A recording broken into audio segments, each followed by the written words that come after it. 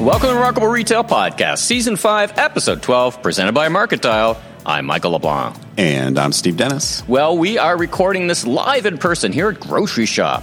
We're here together, Steve, and thanks again to Steve from Market Dial for making this the connection here and getting us here and helping making this happen. So listen, we're here and we're talking and meeting all kinds of great folks, right? Yeah, it's been fun to have some planned meetups and those sort of things, as well as just run into folks on the tram as we did that we didn't know, and some shout other out to that great shout out to that listener who said hi when we were on the tram coming back from dinner on Monday night. So I feel like we're celebrities. Are you the Remarkable Retail guys? Indeed, we are. It's a funny experience, right? It's a funny experience. So on this episode, it's going to be a great episode. We actually recorded earlier this week here in Vegas. We've got a great interview with Tim Simmons, Senior Vice President, Chief Product Officer at Sam's. Some listeners will remember that we talked to Nancy King from Target. Target, and when I saw her title as SVP of Product Engineering, I think that's what it is, something like that. I was like, what does that even mean in the retail context? And then we learned that that's kind of Tim's version of his job as well at Walmart, and it's a whole different approach to innovation, at least newer to me. And so not only is the Sam's Club story and all the things they're doing in general super interesting, but their particular approach to innovation I think is really fascinating, and they're having a lot of success with it. It's a great interview. Yeah, and actually the innovation is, as you hear in the interview, a bit new to Sam's too, so it's a really interesting discussion around the tradecraft around innovation. Absolutely, right? yeah. Well, let's talk about Grocery Shop. So we're here. It's Thursday. We're all both about to get on a flights home. Although you're going somewhere else, right? So where are you off to? I am just taking the puddle jumper over to Auckland later this evening. No, is that a suburb? Not Oakland. I was going to say, is that Auckland? Is that a suburb of Texas, or no? You're going all the way over to New Zealand. I'm going to New Zealand. Right? Yes, wow. I'm going to be. What are you doing there? Getting my Kiwi on. I am doing a talk at a internal company meeting for a big food brand down there, operator of retail stores. Not your first time to that part of the world, right? It is not. The last time I was there, which was 4 or 5 years ago, was actually on my way to Australia to do a talk, but I took a little digression and spent some time on both the North and South Islands, so I'm looking forward to getting back there, and so a mix of business and a little bit of pleasure. And we'll be back here, actually, in a couple of weeks at the NACS show, right? The National Association Convenience Store show. Looking forward to that. Again, we'll be here with our friends at Market Dial again, and we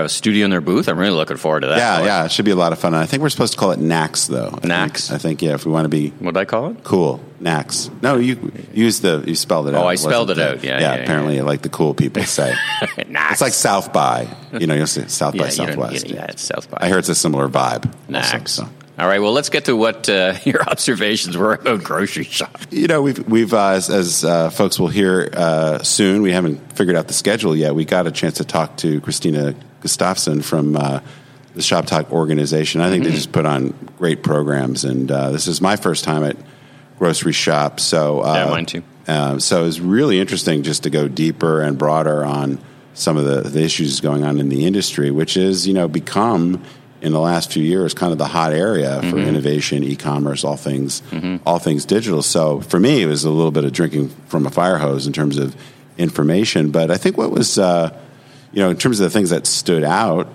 a lot of talk about retail media networks, for sure. A lot of talk about various aspects of convenience, ultra-fast delivery, the Instacart, the DoorDash people were here, and others. Walmart Go, I guess it's called. We talked to them. We talked to them. So a lot of just what's going on in the getting the product to consumers, and kind of this big overlay about profitability. That's been one of the things. Obviously, we've talked a lot about in general about the profitability of some of these ventures, but I think grocery in particular has had this big adoption of digital. A lot more in terms of home delivery, but the economics of that are pretty challenging, and so just a lot of different takes like that. I did say on the I don't want to say the negative side, but it was funny to me the number of speakers that kind of made a big deal about omni-channel is important, or what was the other one that was personalization, and I was like, am I at a conference? Wait a minute, Doc. Are you telling me that you built a time machine? It feels like I'm in a time machine. They're starting to talk about omni-channel. Yeah, and all we went this back stuff. to the future. I was like, I feel like I'm at NRF in 2009 or something. But yeah, so some of that, and of course, many people were talking much more about, what does it mean for them? So it wasn't as if it was all just like, it wasn't a new concept. I just discovered it. But some of it was like, we think the blending of digital and physical is going to be big. So lots of great content coming out of the show. Lots of great interviews. Stay tuned, and we talk lots of great folks, both bonus episodes and full episodes. So we got lots of great insights. You're going to go from avocados to retail media networks to you name it. It's all there. Well, let's talk about the news of the week. So let's see, where should we start? Speaking of fun, interest rates went up. Yeah, I was going to say, let's start. On the economics side, what think you of the? I guess somewhat predictable, but there's ebbs and flows, right? Inflation, I think, went down a little bit. So, what do you make of all of it? I we keep coming back to this. I think we're just in this very volatile and uncertain time. Interest rates going up in the U.S., U.K., you name it. A lot of folks thinking that it's going to be pretty hard for the interest rates by themselves to really make a big dent into inflation anytime soon. So I just feel like we're in this weird time of this confluence of events that, frankly, almost nobody's lived through. And there's lots of opinions about what it's all going to mean. And I don't know that I trust even the most learned people because they've been wrong quite a lot. Well, listen, I think what we all learned coming out of COVID is you can't predict like next week some days, let alone the future. So maybe just stay agile and ready to react, right? Yeah, one of the quotes I've got in my book, and I often include in my keynotes, in keynotes, is from the meditation teacher John Kabat-Zinn, which is the waves are going to keep on coming, so you better learn to surf. Like that's the implication, because the ability to really predict things is most people are pretty poor at that. I know that I am. Well, let's talk about who's like Walmart and Target both announced that they're hiring. Gap, not so much. It's just standard news. Retailers gearing up for the holidays, right? Well, it's also just, if your business is not good, chances are you're focused on cutting costs, which long term may not turn out to serve you well, but that's where people are. And then the brands that are doing well or have a strong balance sheet are continuing to invest, which is what we're seeing from Walmart, Target, a whole bunch of other folks. Speaking of other folks, JCPenney, they're opening up a new beauty shop across the United States. What make of you? They're taking swings at the bat. We've talked about wishing thoughts and prayers to the new leadership of JCPenney. Yeah, when bad business models happen to good people, I guess. It's we've talked about this offline a lot. I hate to just be so relentlessly negative about certain companies, but it's hard not to. I think JCPenney, it's the classic version. I always call it the slightly better version of mediocre or the faster horse. Or there's just all these cliches of taking a brand that is so irrelevant, working on the things to make it moderately more relevant, but still not interesting enough to turn the company around. I don't believe so. What they are doing, they've been testing a beauty concept, which, a lot of things sound perfectly sensible in terms of focusing on inclusiveness, stronger value proposition, but they're having to respond to Sephora, their deal with Sephora ending, and that was kind of the core of their beauty offering, and now they've decided to kind of go it alone, develop their own things. Apparently, some of the results from the tests were quite good. You'd probably, if you were there, you'd probably be doing not dissimilar things, right? If you were in a similar position, I suspect. We just, our last episode, we did the Retail Fight Club on Kohl's, and I think when you look at these businesses that are stuck in the boring middle, they're dealing with sort of obvious problems, and but in a lot of cases, it's from going on a scale of 1 to 10, they're a 3, and they're going to go to 4. But the problem is you're not 9 or 10. Right. That's the problem. And it's hard to know when you get that far behind and you've watched the last 20 years happen to you. You are in a big hole, and it's almost impossible to dig out. So we saw some really interesting things. We walked the show floor, and we saw some pretty interesting things. And one of the things you and I were looking at, we stopped by the Amazon. Just walk out. They had a booth. They had a cart there. We talked to a bunch of other folks who were, talking, and you could see it on the show floor. Wegmans came out, though, kind of going counter to that, and they're not so interested in the scan and go. Talk about that. Yeah, it's interesting. So a lot of people may know Wegmans. I mean, it's a regional grocery store, but very beloved, and they've been testing scan and go, and they decided to pull the trigger on it. It appears that it has a lot to do with some of the loss prevention issues, which has been all sorts of self-checkout. Sure. That has been an issue of whether or not consumers may like it, eliminates some friction, but the operating of it from a cost standpoint can be problematic. I wouldn't necessarily read too much into this. I think there's a lot of experimentation, and you mentioned we saw a lot of different things being tried on the floor, some of them quite capital intensive. Yeah. I had a robot open a bottle of beer for me and serve me a yes. delicious beverage, a German beer. It's fantastic.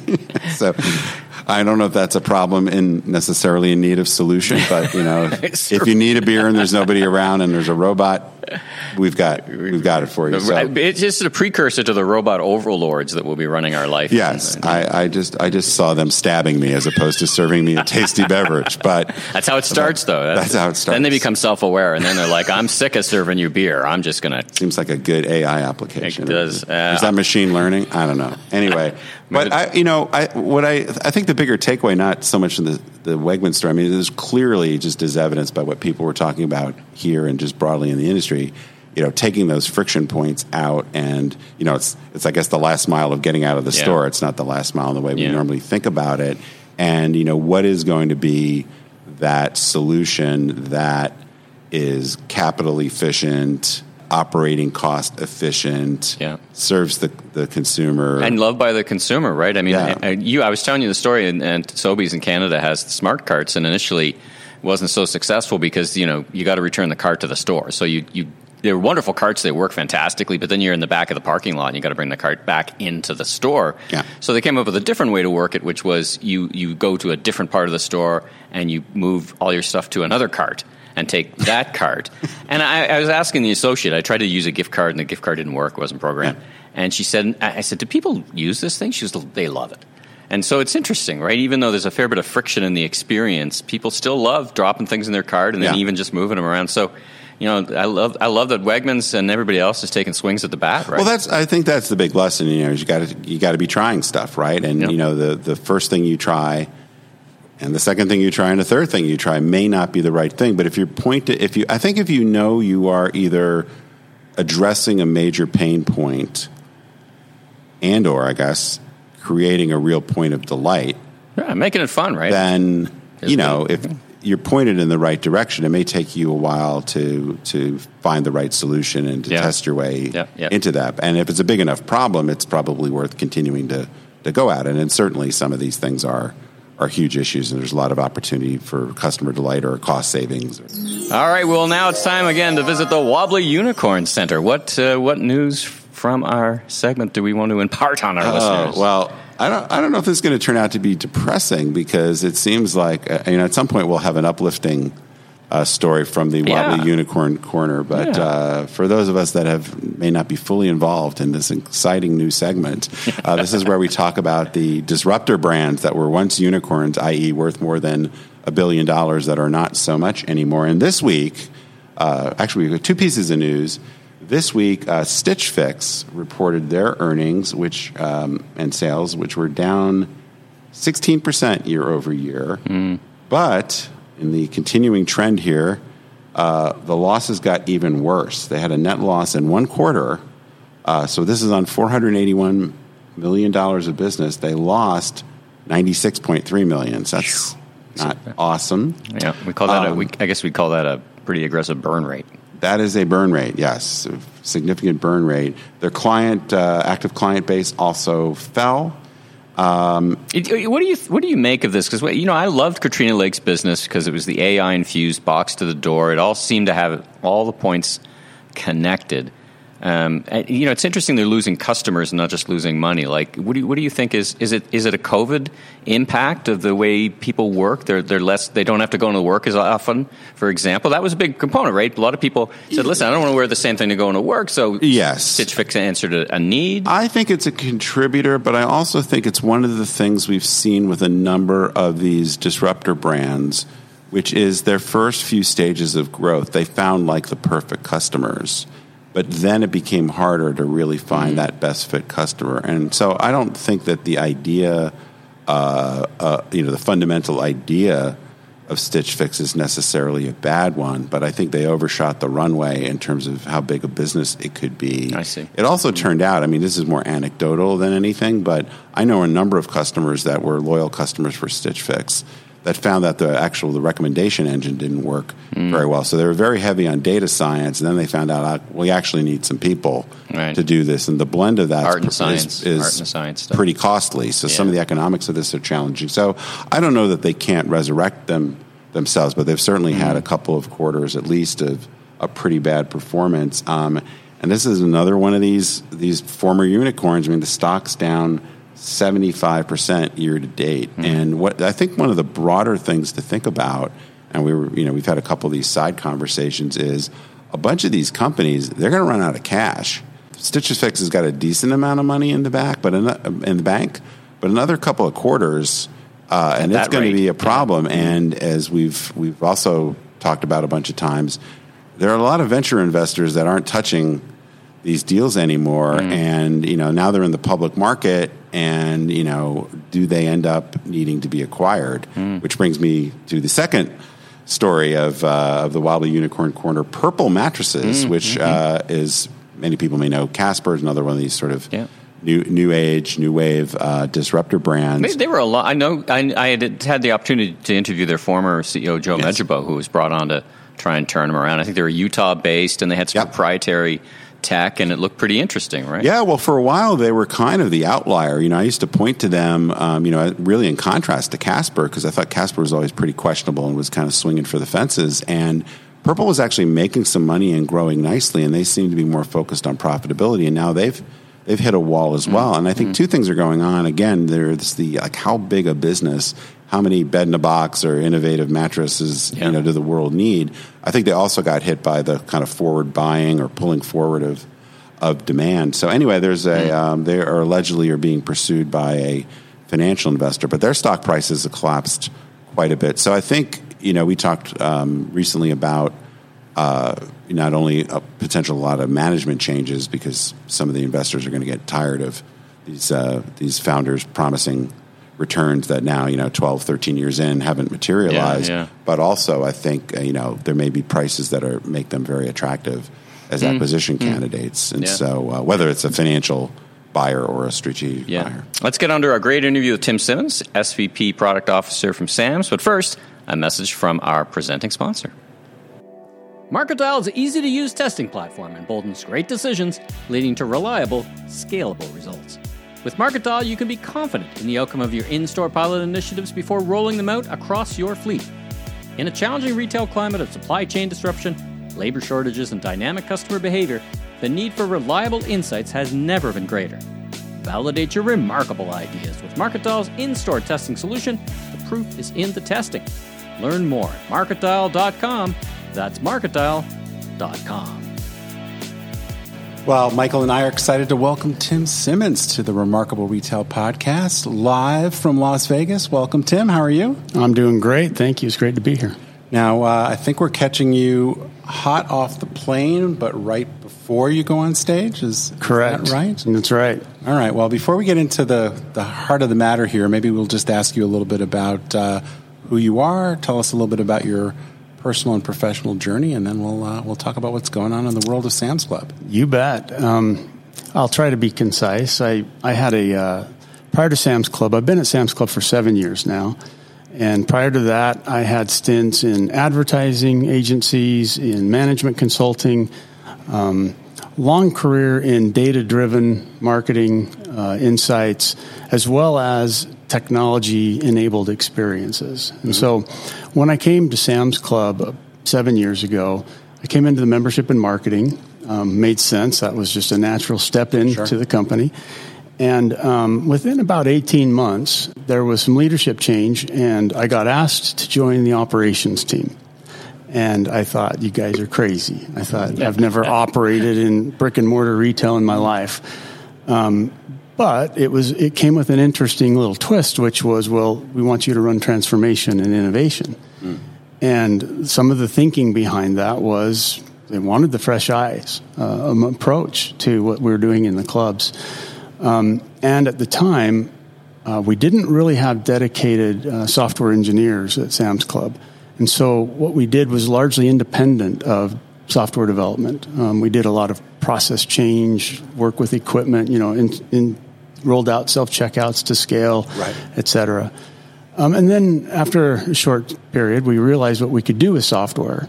And we started to form an engineering and product team at Sam's Club. And it wasn't long after that, they said, what you're really doing is product management. We want you to move into it. So that's what really got me into the space that I'm in right now. That's a pretty big transition. You and I actually briefly met quite a number of years ago when you were in the agency world. Just, I guess, maybe kind of two background questions. One, just maybe remind, because we do have some listeners that are in countries that don't have a Sam's Club. So maybe just quickly give everybody a sense, about the breadth and scope of Sam's Club. And then, that transition, how's that been from, the agency world to, as I was joking around, getting a real job? That's right. So Sam's Club formed in 1983 by Sam Walton, obviously the founder of Walmart. So we are a division of Walmart. And we are a warehouse model. So we call our stores clubs. So you'll hear me refer to them as clubs. We have just under 600 clubs nationally in the U.S. The Sam's brand is also active in Mexico and China. The work I do with largely is in the U.S. We have a growing membership base, so we're a membership model. Mm-hmm. So our members pay annual membership fee. And that gives them access to the club, to great prices, great items at very low prices, as well as for our Plus membership, other benefits like some cashback benefits, some great pharmacy benefits.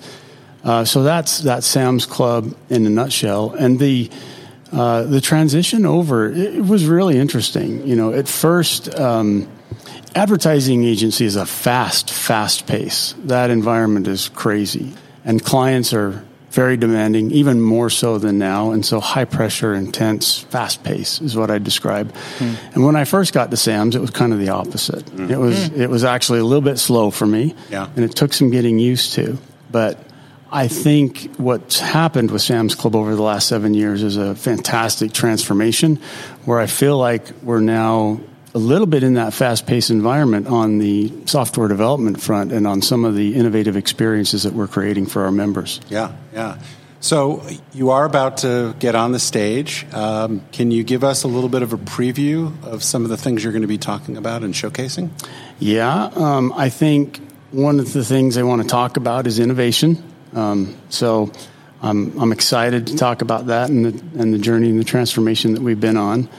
I think they're also interested in hearing what are we seeing with consumer behaviors, especially in this environment, in this high inflationary environment, and what are some of the trends and how are consumers responding to the different offerings that we have, to the different ways you can shop Sam's Club, and maybe even comparing a little bit to the pandemic world to this inflationary world because they're dramatically different, and what does that look like for us? So I'm pretty sure those are topics that'll come up. Okay. Well, it's super interesting. Let's pull on the thread of innovation. I'm curious about the tradecraft of innovation. I mean, Sam's, as you said, when you got there, really in your lens, picked up that pace of innovation. Walmart, really, when I think of Walmart now, I think of constant iteration and innovation. But let's peel that back. Let's talk about the tradecraft. How does that come about from a whiteboard into the stores at scale? I mean, that's the thing that really interests me because your scale is so immense. You got to be, once you let loose whatever you've had in the workshop, it really gets pressure tested, right? Yeah, it sure does. I think the best way to describe it is we have what I would call a main current in terms of a way of working around innovation in particular. And we have different types of innovation. So I would frame it this way. I would say we have what I call 5-year out innovation, and that's a space where we want to play in, but we're largely experimenting. We anticipate lots of failure there. We anticipate that that's a learning experience. We have innovation that we do that I kind of call the everyday innovation, which is the problems that we're solving. And we look at the products that we're developing and the product roadmap. We expect our teams to innovate against the everyday roadmap as well. In other words, don't go solve that problem the way everybody else has solved it. Let's solve that problem in a way that's unique to us, unique to our brand, and unique to the fact that we're a warehouse membership model, which is very different. Very engaged shoppers, right? Exactly. Very engaged members, right? Yeah. So in all of them, we follow a very well-known product management lifecycle, right? Where we start with, okay, the strategy, or what is the problem we're solving here? We really expect our teams to sit with the problem, fall in love with the problem. Don't just take I want X. I want biometrics, right? I want to pay with a palm read, or pick your solution that might get. I want augmented reality in your club. I want virtual reality in your club. We always step back and ask the 5 whys. Why do you want that?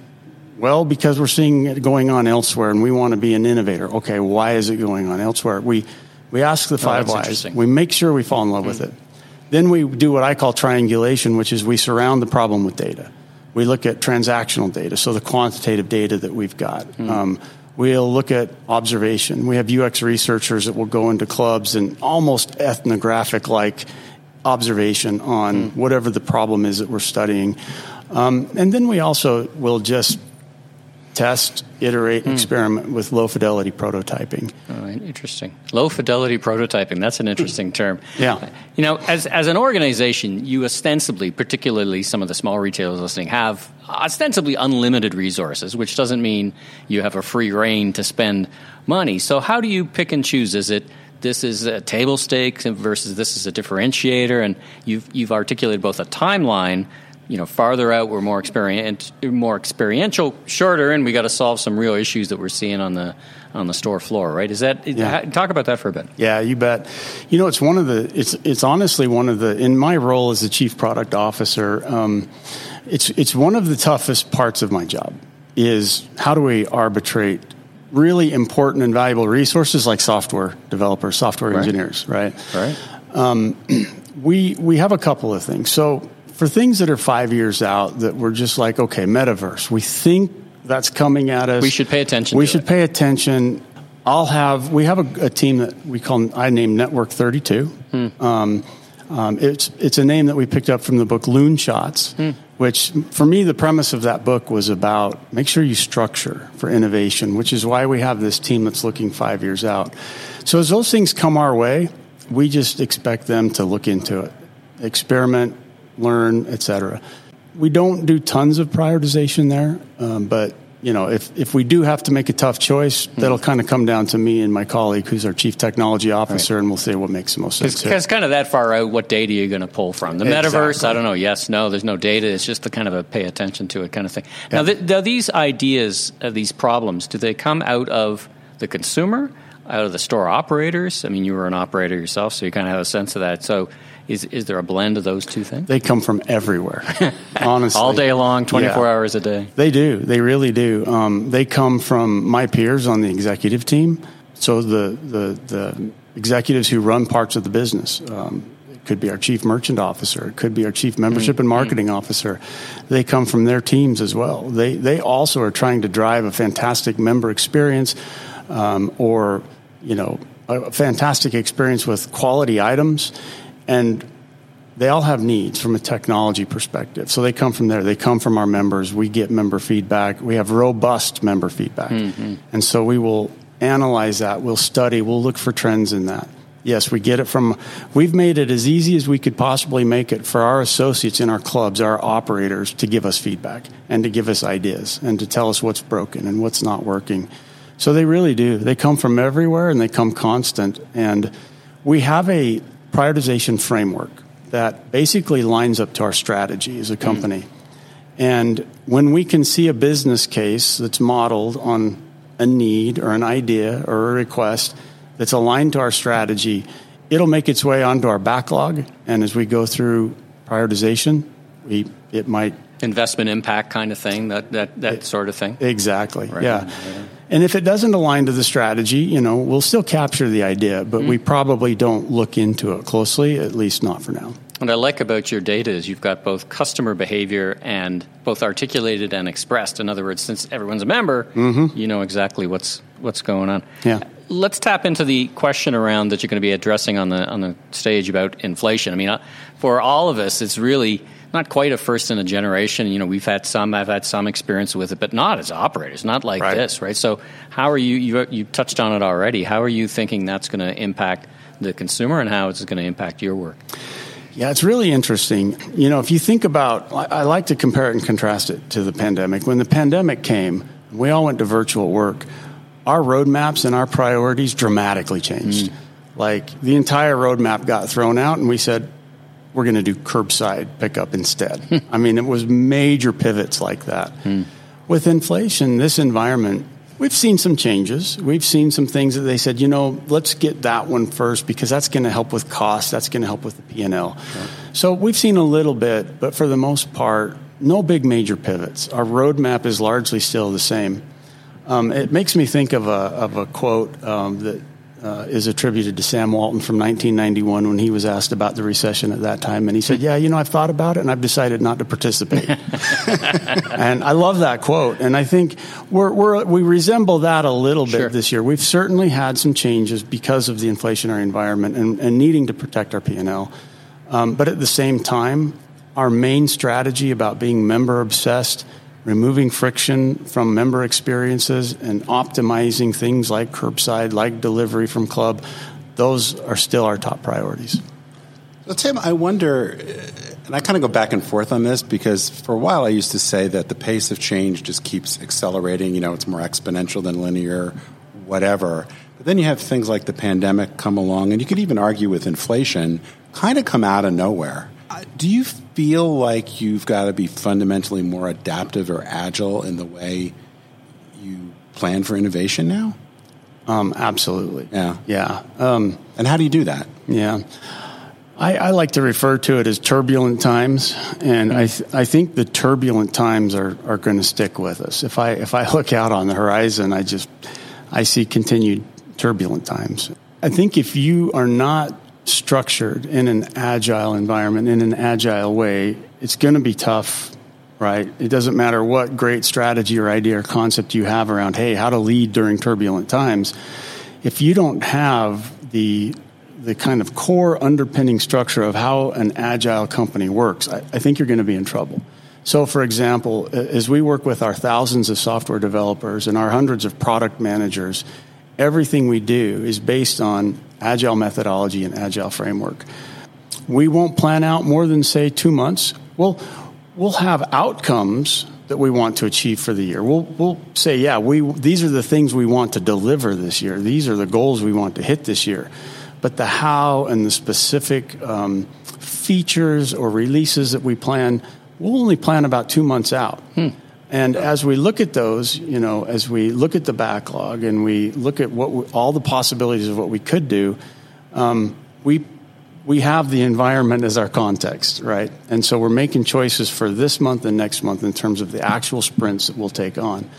So without that core agile operating structure, I think we'd be really challenged to be agile in a more strategic way, given the environment. But that's, I imagine, you can tell me if I'm right, that's a pretty big cultural change, right, from a few years ago. Absolutely. How has that gone? How have you guys driven that so successfully? Yeah, that's a long story. Because stay tuned for part 2. That's right. We will be going to 3 or 4 hours after all. Yeah. I guess the way I'd say it is this. We used to be more waterfall project oriented, without question. That's the way the company was when I joined. As we started to build an engineering team and as we started to stand up a product management team, we brought in some really good talent. My predecessor did a really good job of saying, look, what is the product mindset and how do we get that at Sam's Club? And we restructured not only the way we plan, but we also restructured how we work in teams. So now we work in a team that we call the experience team. And that was very purposefully named. We want them focused on the experiences that we're building for members and for associates, and sometimes even for home office associates like our merchants or our finance partners, for example. And that team consists of a cross-functional. It's got UX and design, it's got engineering, it's got product, it's got business leads, sometimes analytics, legal, et cetera, whatever is needed. And we work in a way that's very collaborative, and we all pull together along that product life cycle that I talked about.